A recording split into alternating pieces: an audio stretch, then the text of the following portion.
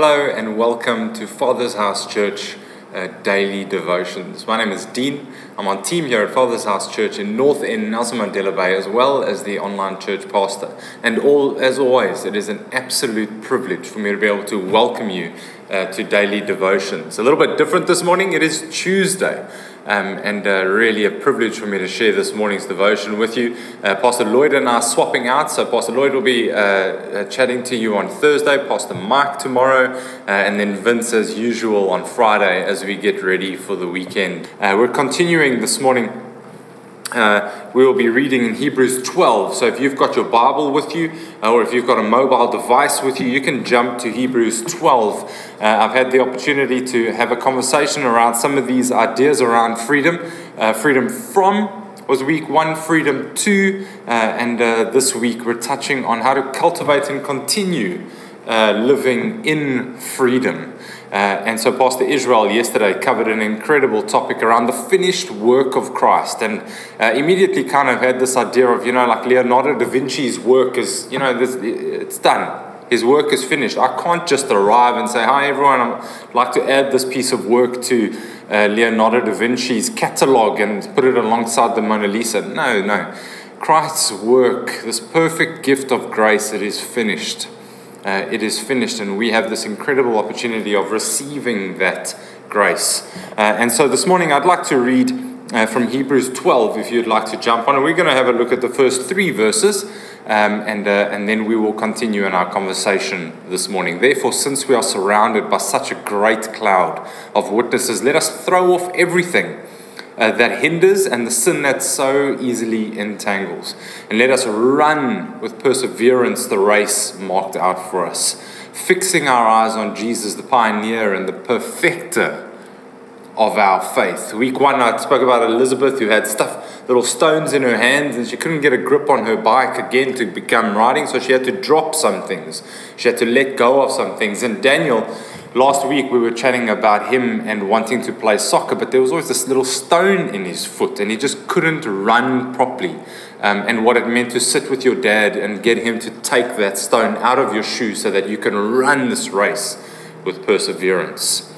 For the joy set before him, he endured the cross, scorning its shame, and sat down at the right hand of the throne of God. Verse 3, consider him who endured such opposition from sinners, so that you will not grow weary and lose heart. I'm going to read that again, verse 3. Consider him who endured such opposition from sinners, so that you will not grow weary and lose heart. Over the weekend, I went to the shop with the kids and to Continental Butchery down in Main Road, and really, really beautiful, and picked up 1 or 2 pieces of meat for Friday. And right at the end of the till, all the sweets in the world that you can imagine. It's like a parent's trap. I mean, it's a nightmare to try and convince the kids not to take the biggest sweet that they can see in their entire lives.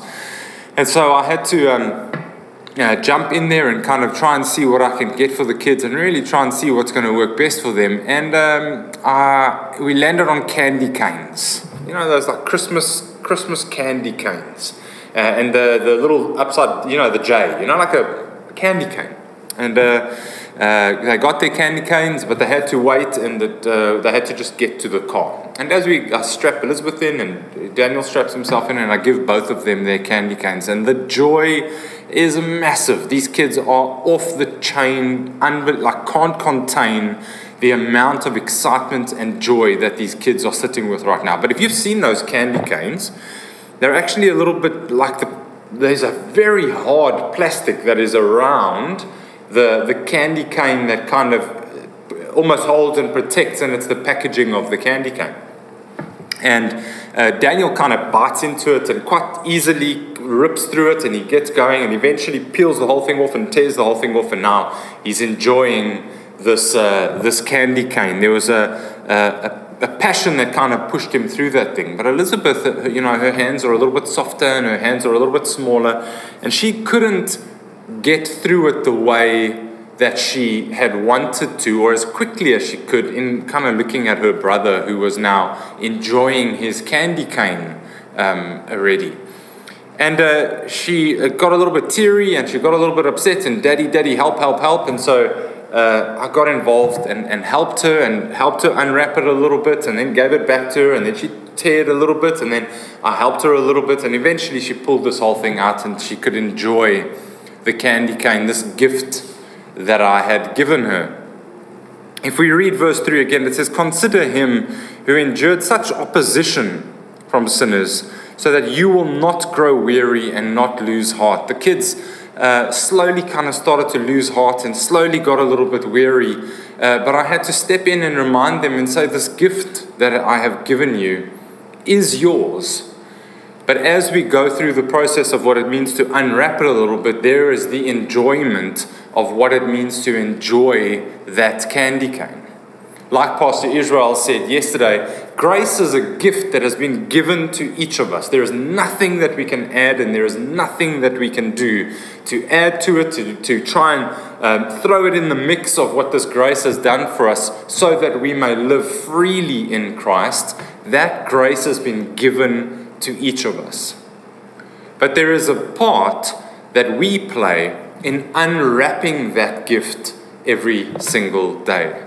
Our Father in heaven gives us a gift, and every day it is part of our responsibility as His children, as His sons and as His daughter on a daily basis to live in that freedom, to live in that relationship on a daily basis is part of unwrapping the gift that He has given us, that we may enjoy it.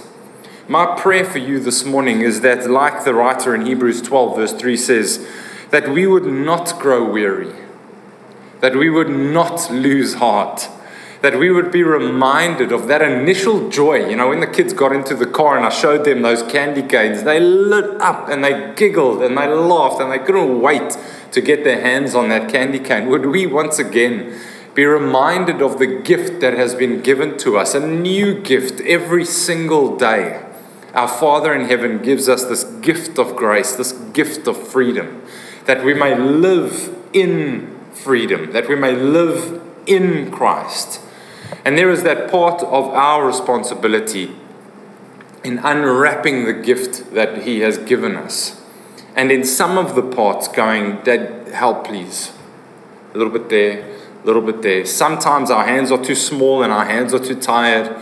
And sometimes we have this feeling of wanting to get weary and wanting to lose heart. But like the writer says here, consider Him, consider Christ, who endured such opposition from sinners, so that you will not grow weary and not lose heart. Let's pray together. Father God, we thank You that You are with each of us as we go into today. We thank You that You never leave us and that You never forsake us. Thank You that You have given us the strength to step into today, and thank You again for Your gift of grace. Thank You so much that with You at our side, we will not grow weary and we will not lose heart. We pray all of these things in Jesus' name. Amen. I trust that you'll have a wonderful, wonderful Tuesday further. As you prayed that prayer with us at the end, they would love an amen or a heart emoji or a praying emoji. And really just trust that you have a fantastic, fantastic day further. And we'll chat to you soon. Cheers and God bless.